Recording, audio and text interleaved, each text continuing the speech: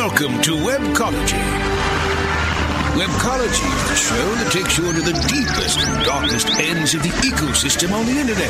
Our guides will take you on a journey into web marketing and bring you the experts and the information so that you can further explore the web marketing world.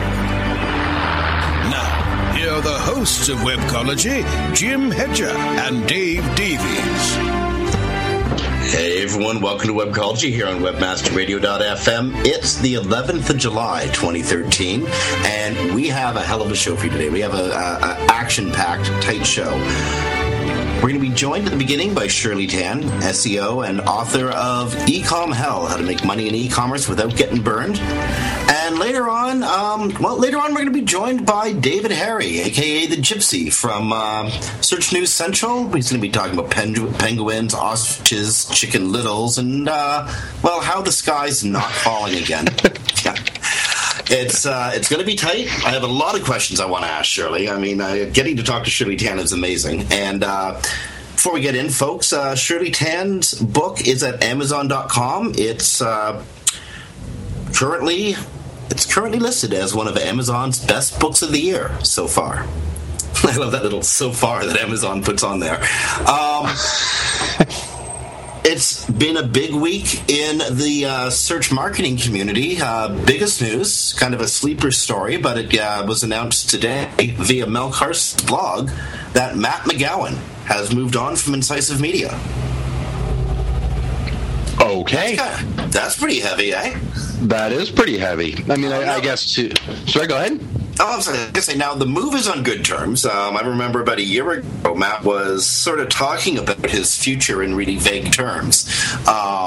He still sits on the advisory board for ClickSee and for, I believe, Search Engine Strategies. But yeah, he's no longer the deal maker, the guy who makes it rain for both the... I mean, he was amazing. Matt, there's not enough you can say about this guy. He found the win in every deal he made for both sides. He's just a all-around amazing guy to work with. Yeah, no, it's and definitely a character. and definitely a character. So, Matt, I'm sure you've been wished this from virtually everybody else, but from Webcology on behalf of Dave and for myself and my company and stuff, dude. Thanks. Hope to see you later. What else do we got? I want to move through quickly so we can get as much of Shirley Tan in as possible. I also want to move quickly because at any moment the cops might come through the door at the studio and shut this whole thing down, eh? Somehow, by mistake, of course, the Florida State Legislature has... They kind of banned the internet in Florida. Florida is trying to stem a tide of illegal online gambling in the wake of a scandal that forced the resignation of the Florida State Lieutenant Governor. It seems the charity she was connected with was connected to an online gaming scheme that is offered as a means of profit in cyber cafes in the state of Florida. So to deal with the scandal and also to close a hole on illegal gaming revenues, the state passed a law that covers, all devices that could be used to run this type of game of chance that connect to the internet, which is sort of like a computer. So anyway, let's get as much on tape as we can. The cops could bust through the door any second. I'm not sure that this or any other show produced in Florida is legal anymore. So, and I guess that kind of segues into the next thing I want to mention. This is really cool. Are you a Netflix subscriber, Dave? I am, yeah. Now, I've mentioned Netflix, I think, like easily 3 of the last 4 shows, not because I'm a huge Netflix fanboy, but because I think they are the ones who got the pattern right for what will become the broadcast medium in the future. Totally agree. they've got a new show debuting as of today by the same showrunner who developed the show Weeds. It's called Orange is the Next Black. Oh, I'm sorry, Orange is the New Black. Debuting today with 13 episodes, and again, I think that was a great segue from this show and all other shows being possibly illegal. You are watching The Door, aren't you, Brasco? I'm pretty sure you can probably barricade it. Fine. At least long enough to get the whole show on tape. The door's fine. Nobody's coming in here, okay? Relax. Good, you thought ahead. You put the sofa in front of it. Brilliant. Okay, Tuesday, 1 o'clock. It's Tuesday, June 16th, 1 o'clock. Google Plus Live Hangout with me, David Harry, Bill Slosky, Dana Lukadu, and Eric Wu. We're going to be talking about... traffic reporting versus keyword reporting. What's what in the new age of Google? Client relations, and again, keywords, keyword targeting, or traffic reporting. What's more valuable to your clients in Google 2013-ville? What do you think, Dave? What's your opinion on that? Money. Conversions. I've never had a client who's making more money complain to me. That's just the long and short of it, right? So, personally, I think all of these metrics are important. I do like my keyword reports, from generic servers and stuff, but more to give an idea of what direction are we going in for big targets, stuff like that.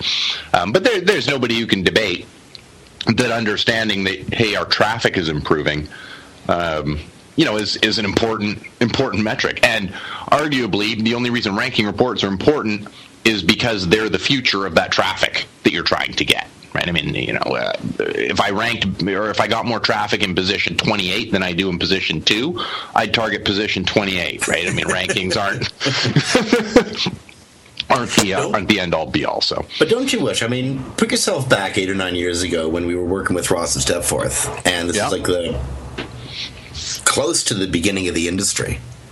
Don't you wish back then we were reporting on actual traffic numbers, that we made that a really solid metric rather than rankings? Could you imagine how different SEO's approach to design and how different our approach to the industry in general would be today, had 10 years ago that been the important metric rather than whether you're in first place or 11th place? It's true, but I think of the analytics tools we had back then. Well, I think it involved us searching for it and seeing what was there. Yeah. Right. Yeah, basically. You're right. Well, exactly. Or digging through log files, or you had Webalizer and stuff, but we didn't have the analytics that we have access to now. We complain, or we all did, when it's like, Google's taking away this data and making it not provided. It's like, but it's still more than we had before they were providing data. So, well, those kids have no idea what it was like back then. The cigars, the brandy, the the hell. Really, the pre.com crash. These kids have no idea what it was like. It was awful. Rubbing sticks together to power your computer. Dude. That's what we were doing here in Toronto earlier this week when this massive thunderstorm, this absurd, the biggest rain dump Toronto has ever received, came down in about 4 hours Monday night, and the whole city blacked out. That's like 6 million people without power suddenly. Like they said, 500,000 households, and when they say 500,000, they really mean a hell of a lot more, because once you go past 500,000, who cares, right? It's like an innumerable number of people don't got power, some of whom were just turned on this morning. So no making jokes about that. Like, heck, I almost had to rub sticks together. My power was out for 6 or 7 hours. It wasn't that bad, but yeah, it was pretty amazing, truly amazing. But I think the universe is just trying to clean up your town because of your mayor. Yeah. All right. I'm still not going there. Everything you say bad about Toronto idiot Mayor Ford only makes him stronger. So, Liberals love him. We think he's the bee's knees.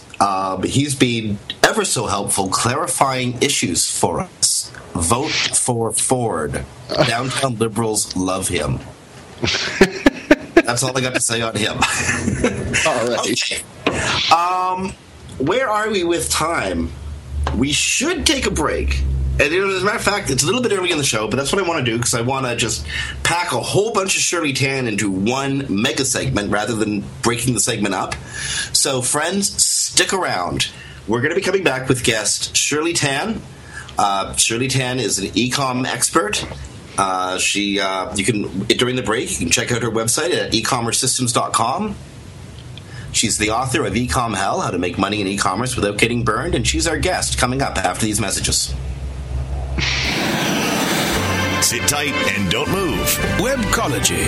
We'll be back after this short break. Building better search engine rankings takes the right formula. Tracking those rankings is super simple.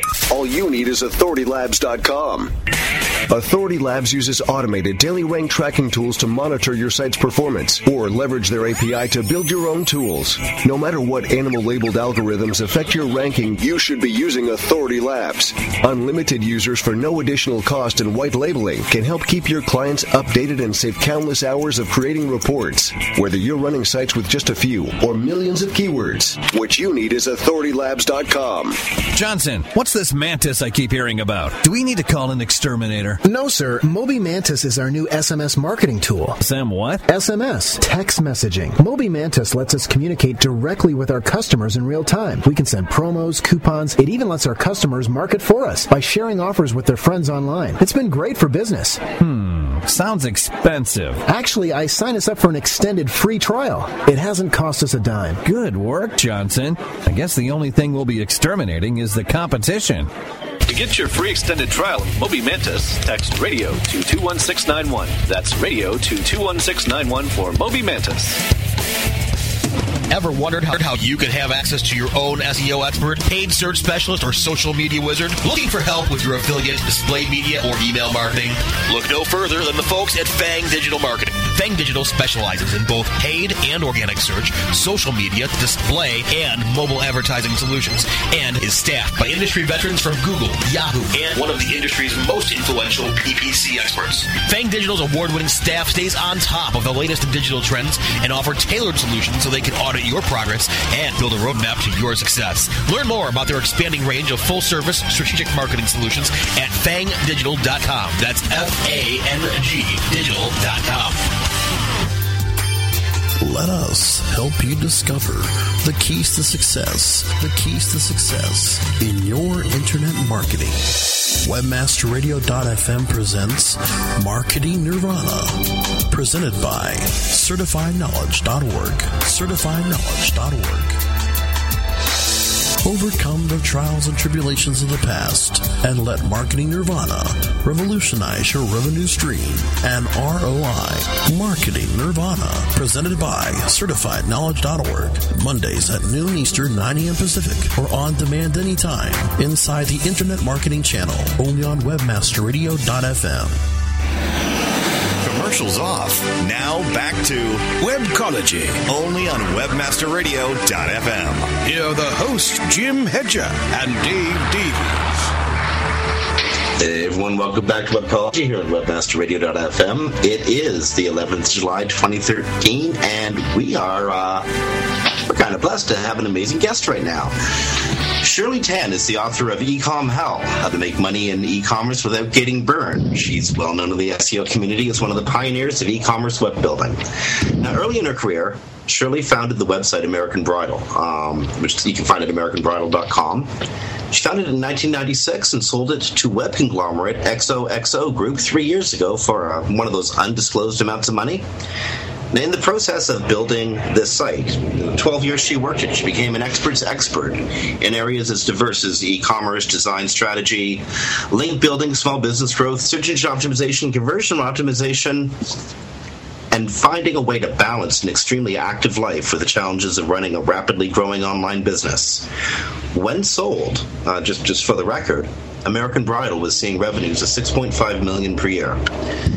Shirley now runs a consulting, development, and mentoring service at e-commerce systems. Her most recent book, again, E-Commerce Hell, How to Make Money in E-Commerce Without Getting Burned, is available at Amazon.com and is listed as one of Amazon's best books of the year so far. Ooh, cool. Shirley Tan, welcome. I didn't know that. Thank you. As far as things go this year, so far this year, you got one of the best books. Congratulations. Yes, I didn't know that. That was like a week ago. So, well, indeed, it was published on the 19th of June. It's a bestseller on Amazon. Did you expect that? No, this is my first time in this arena, so I have no idea what to expect. So if you tell me it's good, I believe you.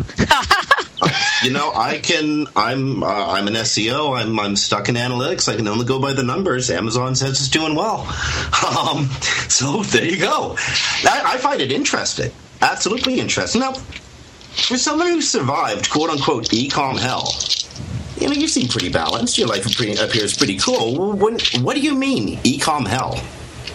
So what really inspired me to write the book is what I wanted to share the insights of what I've learned over the last, 14 years in e-commerce. And I think one of the things that I'm discovering as a consultant is that when people that I've talked to over the years and, even recently, that people don't really have a clear idea of what e-commerce, the e-com life would be like, e-commerce, doing business in e-commerce would be like, right? So you read Internet Retailer and see all these top 500, retailers and all of that. And you're kind of like, wow, I'd like to get into this space, right? And you hear about how it's growing 20%, year over year over retailers and brick and mortar. And so everybody thinks it's so, I can stay at home and work in my underwear and make a whole lot of money. And it's like, dude, it's not like that at all. But I just said dude, sorry. But I just wanted to, share that insight that it's a lot of work getting in, and if you don't do things right, certain things a certain way, that you could get into e-com hell and not only do you not make money, you could lose money and go into debt. So I wanted to share the learnings that I have and amongst my own experience, as well as some of what I've learned from my consulting, what e-commerce life is really like. Well, one of the operative terms in online business, one of the operative words in the term online business would be business. Do people getting into e-commerce not realize that they're running a business? I think initially, even me, I was guilty of this. We think that it's a separate type of entity, right? That the rules of the game doesn't apply. The rules of the business game. It's cheaper to get in. That's always the first things. One of the first things that people say is like, your cost must be so low. You don't have operating costs. You don't have all of these expenses that normally would be associated with running a quote unquote real business, right? And I think that's a misnomer, that they don't realize that platform development, website development, the marketing team that you have to have in place is could be just as much, if not more, because you don't have a physical presence that people can put their hands on and touch, right? So it's a different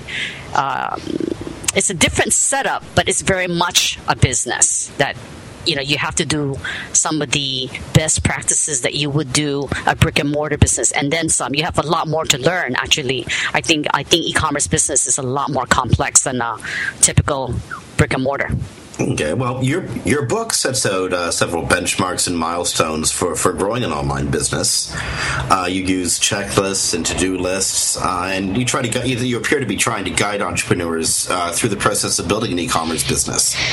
And at the same time, you're offering a quote-unquote insider's look at how the e-com environment really operates. And that left me wondering, who did you write this book for? Like, when you were writing it, who was your target audience? So first of all, I didn't set out to write a book, and it was really how this came to be was I was going to work on a webinar course with a friend of mine, but he got really busy. And then I was left with an outline of the course, and so I go, well, I wonder what it would look like if I just finish it and see it through. And that's how the came to be. And so I'm very pragmatic, right? I opt on task lists and checklists every day, even to this day. I make myself a list of what I got to do and how do I knock it out each day. And so what I thought was missing when I was running my business is what do I have to zoom into? What do I zoom in on every day when I run my business, right? And that's not just for myself, but also for my team. And I think what a lot of entrepreneurs want to know, it's not that they don't know what they have to do, is they want to know how do they do it. So there's a lot of information out there on what you have to do, what you should do. But I think people are always wondering, how do I do that? How do I get from point A to point B? And how did you get to point A to point B? Can you show me? Right? So, and because I am pragmatic, I make a list and I go, okay, this is the step. Step 1, do this. Step 2, do that. And then, you just go down the line, right? And I think you look up and you're halfway there.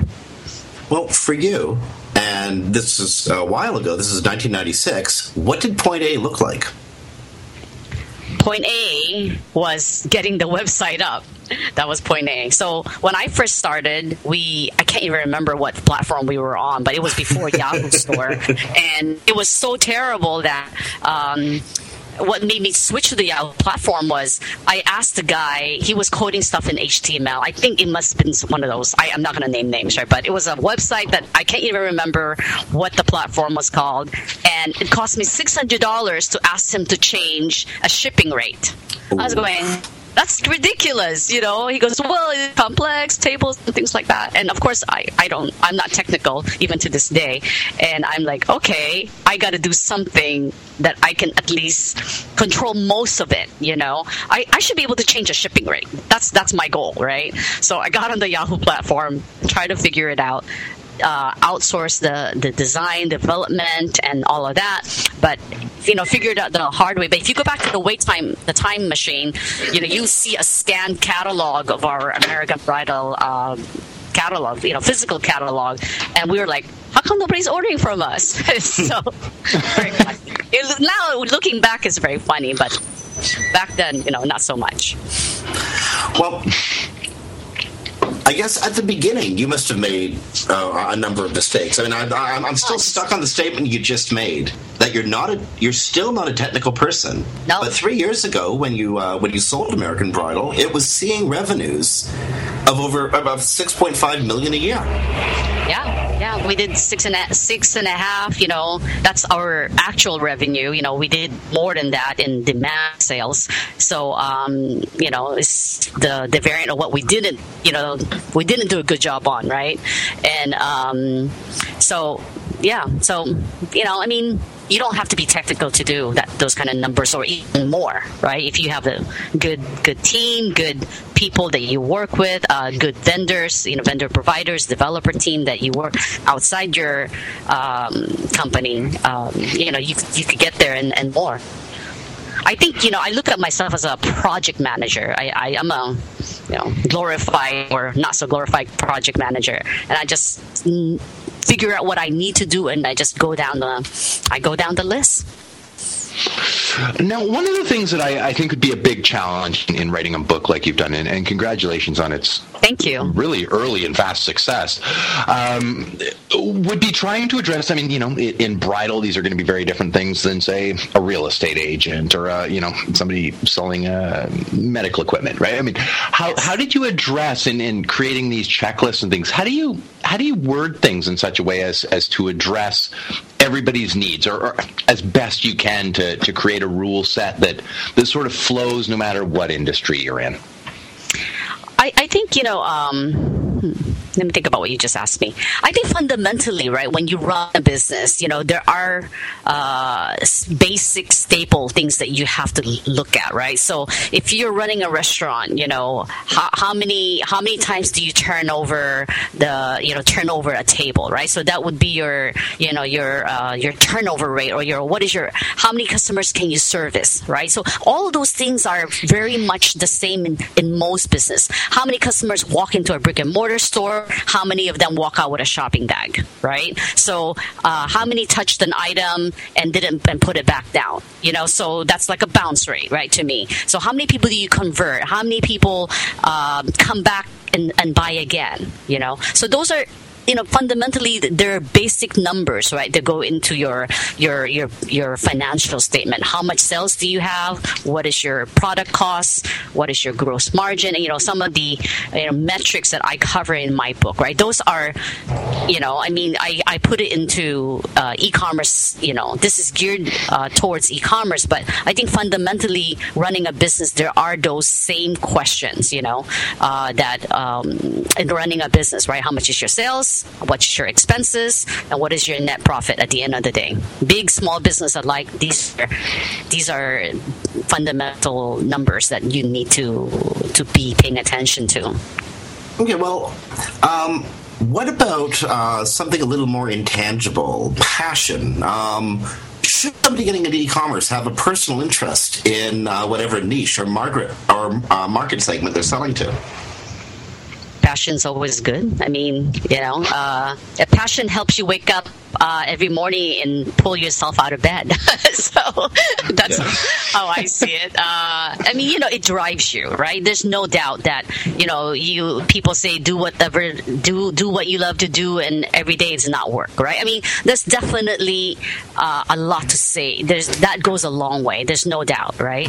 At the same time, you could be totally passionate about a business that's not profitable. So you have to be realistic, right? And you have to pay attention to the numbers. And then, so my husband, who's an attorney, I know lots of attorneys who don't want to be attorneys, So, at the end of the day, some people say, "Oh, don't make your passion your business because it becomes work," right? So, I think it's everybody has their own way of looking at things, right? So I think if you're passionate about a category, you could really throw yourself into it. You can become a thought leader in it, just like anything else, right? It helps. It definitely can't hurt you, but you don't need it as a requirement, in my opinion.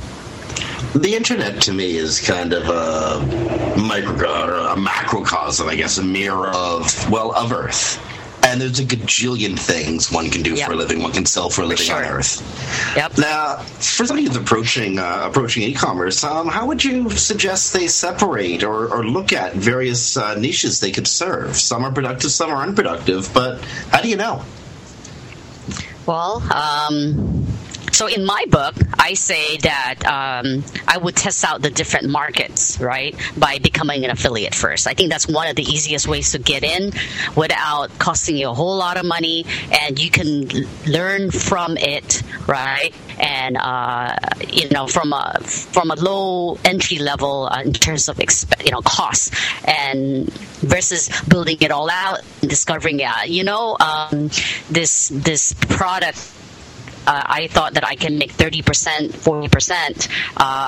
Is at the end of the day not profitable if you're having a drop ship, your drop ship fees, your shipping costs, then you have to have the burden of having providing pre-shipping as well. Things of that nature that makes you less competitive, and also at the end of the day, there's just not enough money in it, to eke out a living. So it's always value and risk, right? It's like, what can you do with your time to earn revenue versus going to go work for somebody? What would you make? And also the risk that you're taking, right? Your life saving, other people's money, investors, things of that nature. You have to kind of weigh it all out. But to answer your question, test out marketplaces, niche as an affiliate first to get in to see if there's something there. Now you're taking me back in time. I actually got my start in SEO doing affiliate marketing, I don't know, many moons ago. I know exactly what you're talking about, and of course that makes me sort of flash back a little bit. And I know you've been in the industry probably longer than I have. Well, I know longer than I have. What's a mistake that you still see people making? Here we are, 2013, and you go back and we all see them. But what's sort of your left scratching your head kind of mistake that you see people still doing now that you would have seen back in the late 90s, early 2000s that you'd have thought, you might have even made those mistakes, but the internet was, a decade younger then, and you can kind of excuse yourself? I think, I think I see this happen with big and small companies alike, right? And we all have a story and something that we can all point to. I think there's two things. Number one is companies don't listen to their customers. They think that they know better than their customers do. Yeah, that's number one. And number two, the people who work for you, right? So the employees who are interacting with the customers, the frontline people, we don't listen to them. We think we're smarter than them. We're the CEOs and we're the VP of this and that. And, of course we know better. We know what people want. I mean, how many of us can really claim to be Steve Jobs to know what the customer wants before they even really know it? Right? I mean, we aspire to be that, but, I think probably that number is pretty small. And I think, rather than guess, right, or what customers want, why don't we just ask them? Why don't we ask them and actually follow through and actually listen to them and actually do it versus, we took a survey, but then we shelved it, right? Right. Yeah, no, that's some great advice. That's wonderful advice. You're covering a lot in the course of this book, and that's a great advice on listening. But at the early levels, when people are thinking, and Jim sort of touched on it a little bit, do you have to have interest and stuff like that? Of course, at the end of the day, it's about money. Right? I mean, we all need to make it. That's how we live. We can't buy our own products if we don't make it. So, how would you, right? We don't want to be exactly. How would you, if you're settling in, and great advice to start with affiliate. If you're sort of like, I don't know what niche I know I'm interested in a few things, so I can talk about a few different things. How do you go about looking at the different niches that would be possible and trying to figure out which one is going to actually provide that ROI, so you're not putting in a lot of work into something that's really going to end up being a hobby because it maybe breaks even if you're lucky? So another great question. One of the things that I learned, right, and being in the wedding industry, it's a one-shot deal, right? At least, I have no problems taking repeat customers, but supposedly it's a one-shot deal, right? And, right. And so I think that the things that people should look at, right, is the probability of customers reordering. Okay, the probability of upselling onto a bigger program, let's say, right? So let's say if you're selling, I like things that are consumable, okay? Because anything in the health category, health supplements, vitamins, beauty products, things that are consumable that people will more than likely, given things that are all things being even, right? You versus your company versus another company, they would probably say, hey, I bought from them before. It's easy. I'll just buy from them again. Those are the kind of things that I would look for, that probability of reordering, probability of upsell, probability of putting that they would, put you on a reorder program, right? Just send this to me every 3 months, as an example. So those kind of categories, I think, is, it stretches over your lifetime value of a customer in not just that one acquisition cost, but it stretches it over time. And now you have to earn the business and you have to keep the customer versus just this one shot hit and miss. It's not, don't look at it as transactional, and look at it more of find ways to stretch that customer value so that the gift that keeps giving, right? The customer keeps coming back, keeps buying from you. I mean, think about all the things why we go back to and shop at Costco all the time. They give us value. You can count on them. They have the stuff we want. We all know that that they have it for a good price, and we're not probably going to find it, for less. They have the inventory when we want the detergent over and over again. Those kind of things. Okay, sure. We're good filters. I'm afraid we're closing in on towards the end of the segment. In the book, you note that there's 11 tips on how you can increase your website conversions, and obviously we're not going to have time to cover all 11. But what are the most important tips on increasing website conversions for e-merchants? Other than the actual conversion? Well, where should they look? How do they know? So what metrics should they be looking at? Avinash would say, pay attention to your bounce rate, making sure that you're looking at your average per visitor value, which goes again to what we're talking about, right? How can you upsell, cross-sell, and get them to buy from you, more and more frequency, right? And then looking at your top entry pages of your website, what your top landing pages, right? What is the conversion for that? And they're winners already. How do you make them, how do you optimize your winners, right?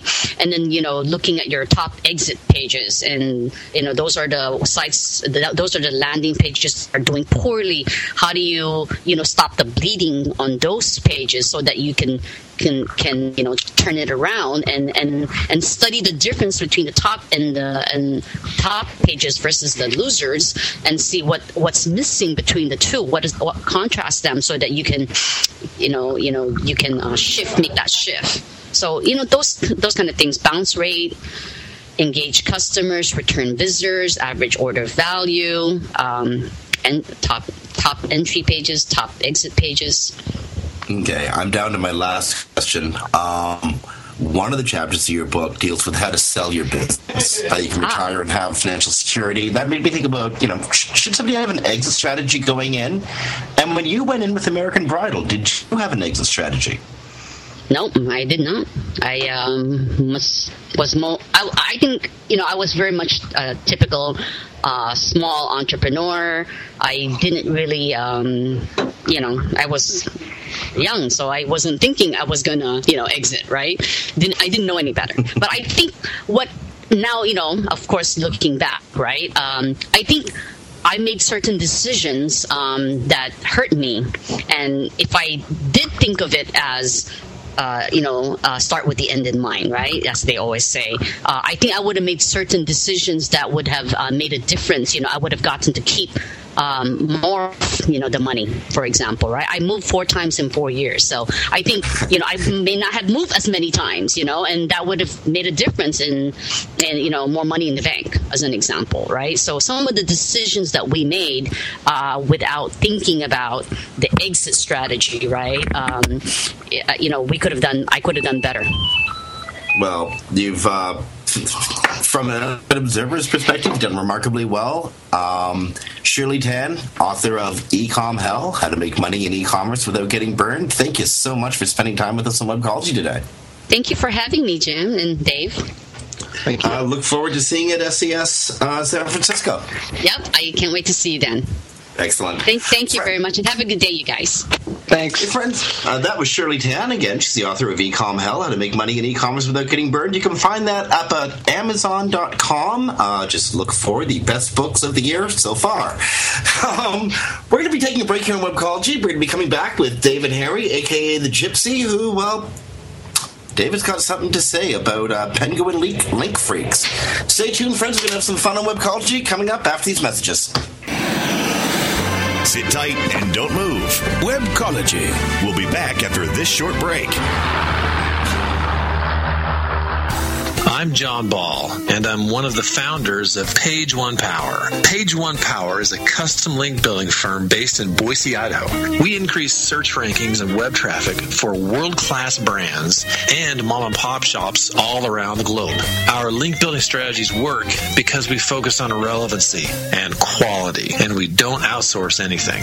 Our in-house staff of professional writers and researchers is the best in the industry. We're the link builders you've been looking for. Visit us today at pageonepower.com. If you're constantly struggling to find more customers, revenue, or hours in the day, Infusionsoft can help you have the business you've always wanted. For over 10 years, Infusionsoft has been helping business owners just like you find the financial freedom and peace of mind you've been searching for. I'm Scott Martineau, co-founder of Infusionsoft. If you're struggling to find more customers, more revenue, or more hours in the day, Infusionsoft is the proven solution you're looking for. Infusionsoft, the only all-in-one sales and marketing software created specifically for small businesses. Learn more at www.infusionsoft.com/radio.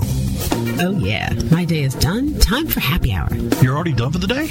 Yeah, because I use CertifiedKnowledge.org. Their PPC tools literally save me hours every day. How do you keep on top of all of Google's new features? Easy. With Certified Knowledge, their interactive learning modules keep me up to date, and if there's something I don't know, I can watch their video lessons without having to hunt around the Google help files. Great. I'm ready to expand my knowledge. Hi, I'm Brett Geddes. I'm the only leader officially supported by Google to teach the advanced track of the AdWords Seminars for Success. I personally recommend CertifiedKnowledge.org as your one-stop shop for all your PPC needs. Learn, optimize, connect. Be smart. Go to CertifiedKnowledge.org now. Search engine marketing formulated for Web 2.0. Find it here every week on SEM Synergy. This is Bruce Clay, one of the hosts of SEM Synergy, the show about achieving synergy in your search marketing efforts. SEM Synergy, on demand anytime inside the Search Engine Optimization channel, only on webmasterradio.fm. Commercials off. Now back to Webcology, only on webmasterradio.fm. Here are the hosts, Jim Hedger and Dave Davies. Hey everyone, welcome back to Webcology here on webmasterradio.fm. We dude, this Dave, this whole segment, I'm gonna call it Pegging with His Ostriches, Chicken Little, and How the Sky's Not Falling Again. We have David Harry, the Gypsy, joined us. He we pulled him out of a hangout, and he came to Hank Slummett in radio with us. Yeah, that's right, guys. I can't get to use my pretty face around here, man. Come on, got to leverage everything. Leverage it all day. David's all you guys play with Google. I'm on Google. How you doing, Dave? Good, man. Good yourselves? How's it going, I'm boys? good. Earlier this week, I saw you blow a gasket. It was a hilarious and sometimes painful exchange on the SEO Facebook group. David, it's for the audience's sake, David sort of lost it on yet another link-denying fool, Yalda for short, wasn't taking good advice in a reasonable way. Now, I watched this exchange go down live time, and I knew right then and there I had to invite David on once and for all. Oh, that was a Google Plus one, about man. the idiocy around links in parts of the SEO sector. It's that, or I can continue to watch them shatter egos, idiotic, but still human link builders around the world. We should get a humanitarian award for this. Yeah, well, it's just it seems bloody endless, man. It's just I still person after person is thinking of new link schemes of ways to get around things and this and that, and it's really, come on. You've lost it. Again, it's the old argument that the hangout I just came out of was because they had titled the poor thing. It was, some respectable people in the industry, but they had titled the thing "Social is the new SEO." Google ranking factors, and so it's just that myopathy. I don't even because in its own way, social is not the new SEO. Social is new link building because now they're all going to go over there and destroy that. What happened to guest blogging? You know what I mean? Well, this works. Let me go write about it on Search Engine Land. Great idea! Wow, Google's against guest blogging now. What a weird... How did that happen? How did they ever catch on? I don't... Anyway, I don't get it. So, but the sky is falling, man. There's all these penguins around. They're eyeing me funny. They're pecking at me and penalizing me. I have to disavow everything. Now, what do you think? But okay, and here's the working theory, though, Jim. If you recover from Penguin, and there was a Barry Schwartz thing this week that, I think 3% said they had recovery. But if you recovered from Penguin, what is it you actually think they're doing? Giving you value for those links back? No. It can't be. They're not going to tell you that we've devalued all these links on you, so you've lost rankings there due to the Penguin algorithm. Oh, thank you for disavowing. We're going to give you some links back. No, it's not going to work like that. So you've got to have some sort of multiplier based on trust and authority. Trust metric, meaning that if you actually get some sort of Penguin recovery, how would a disavow play into that? There's only one way I can think of, is that, let's say Google, because we got two things. We've got the disavow, which with Penguin they've told us that if you screw up your disavow and you put links in there that we think are good links, we reserve the right to still pass value regardless if you disavow. It's not a robots.txt, you know what I mean? If you screw up your disavow and put links in there that they actually trust, they're still going to count them. They've told us this. Okay, so now we go over to natural links messages and we look at this. And in there, one of the standard replies is that we have devalued, we have stopped passing equity from certain links on your site. You better go look at it. Please, file a reconsideration request and your disavow. So now if we include both of these concepts together, it means that Google's not going to trust, and rightly so, they're not going to trust webmasters with how to build their link graph.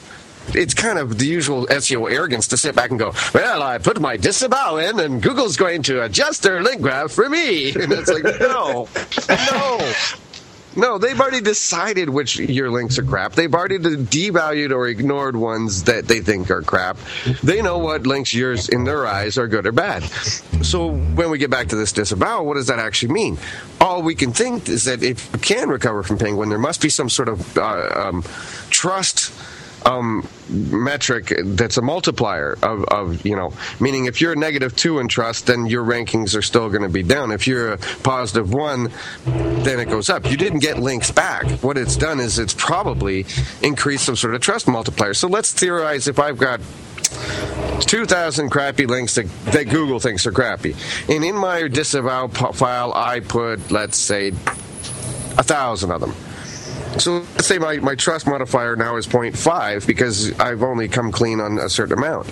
Now, if I've got an 80%, maybe my modifier is 0.8 now, et cetera, et cetera. It's got to be some sort of trust thing. But as usual, we're all just running around, links, disavow, oh my God. Is there a fundamental misunderstanding of how Google operates out there in the community? Oh, completely. Totally. Okay.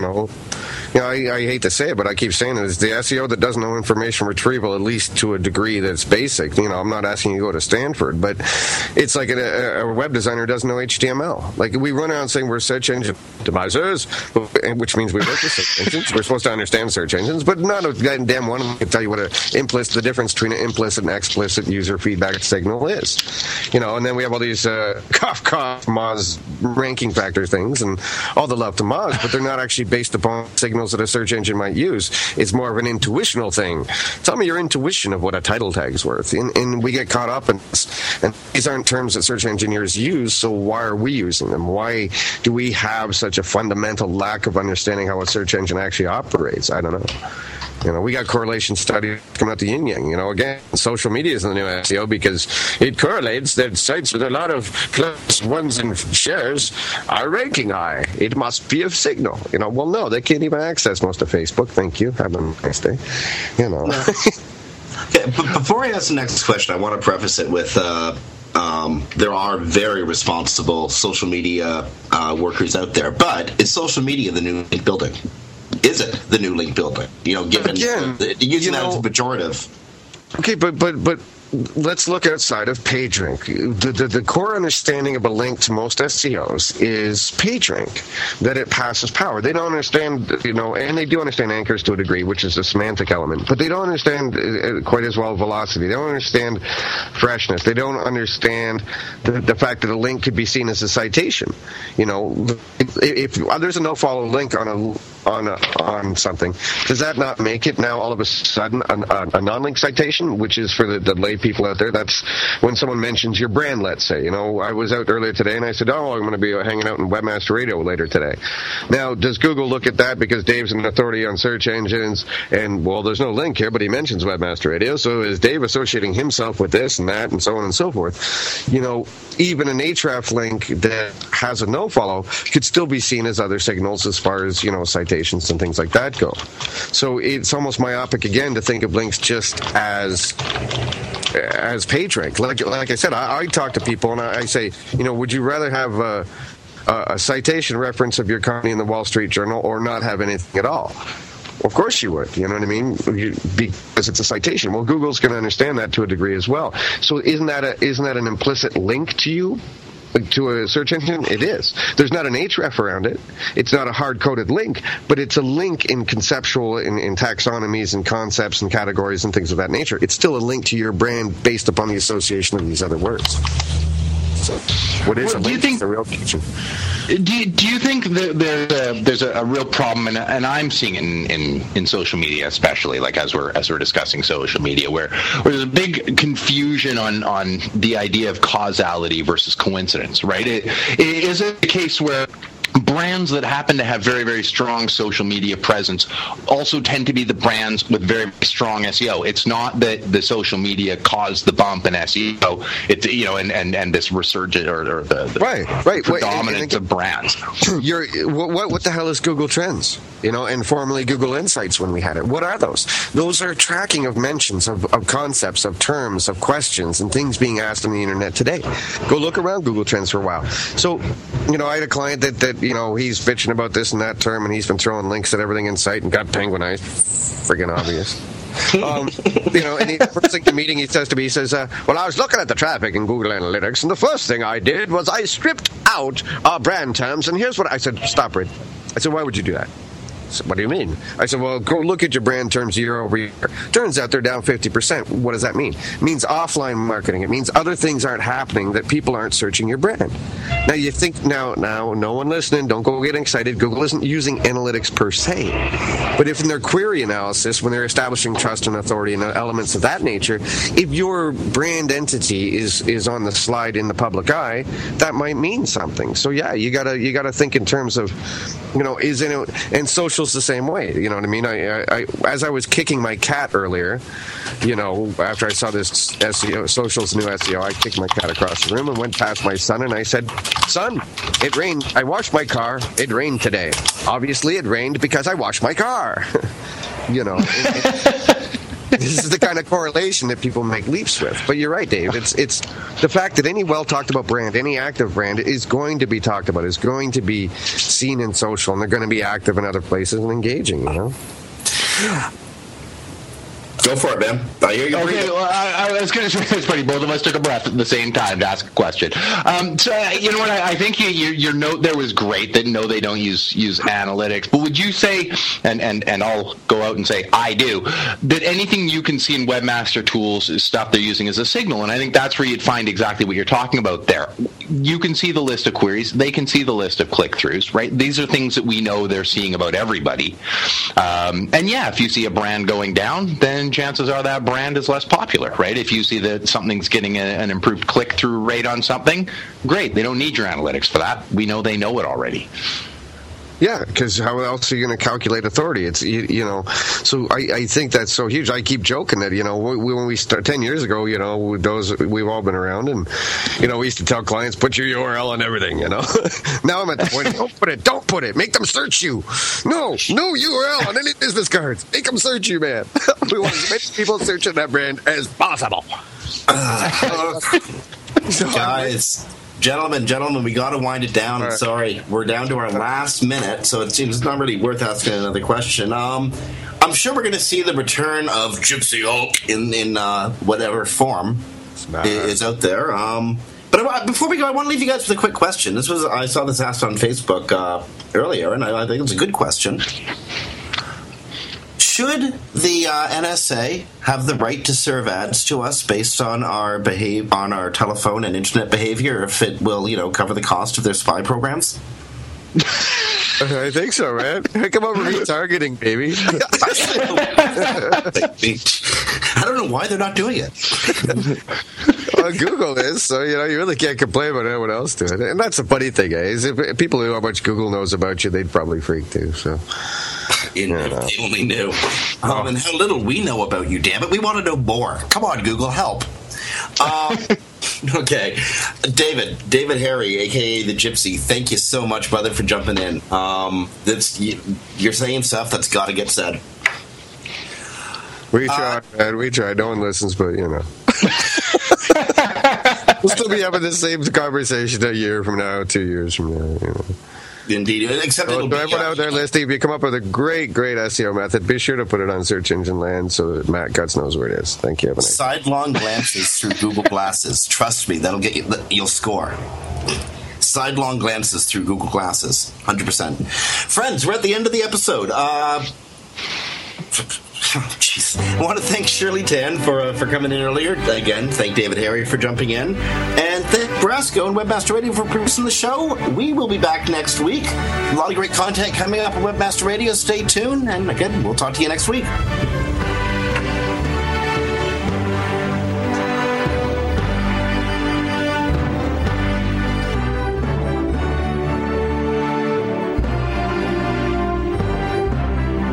This has been a presentation of WebmasterRadio.fm, the world's largest business-to-business radio and podcast network. We welcome you to sample past episodes of this program, as well as our complete library of programs, on demand or on the air via our 24/7 live audio stream at www.webmasterradio.fm. The opinions expressed on this program are those of the guests and hosts and do not necessarily reflect those of WebmasterRadio.fm's management or sponsors. Any rebroadcast or redistribution without authorized consent of WebmasterRadio.fm is prohibited.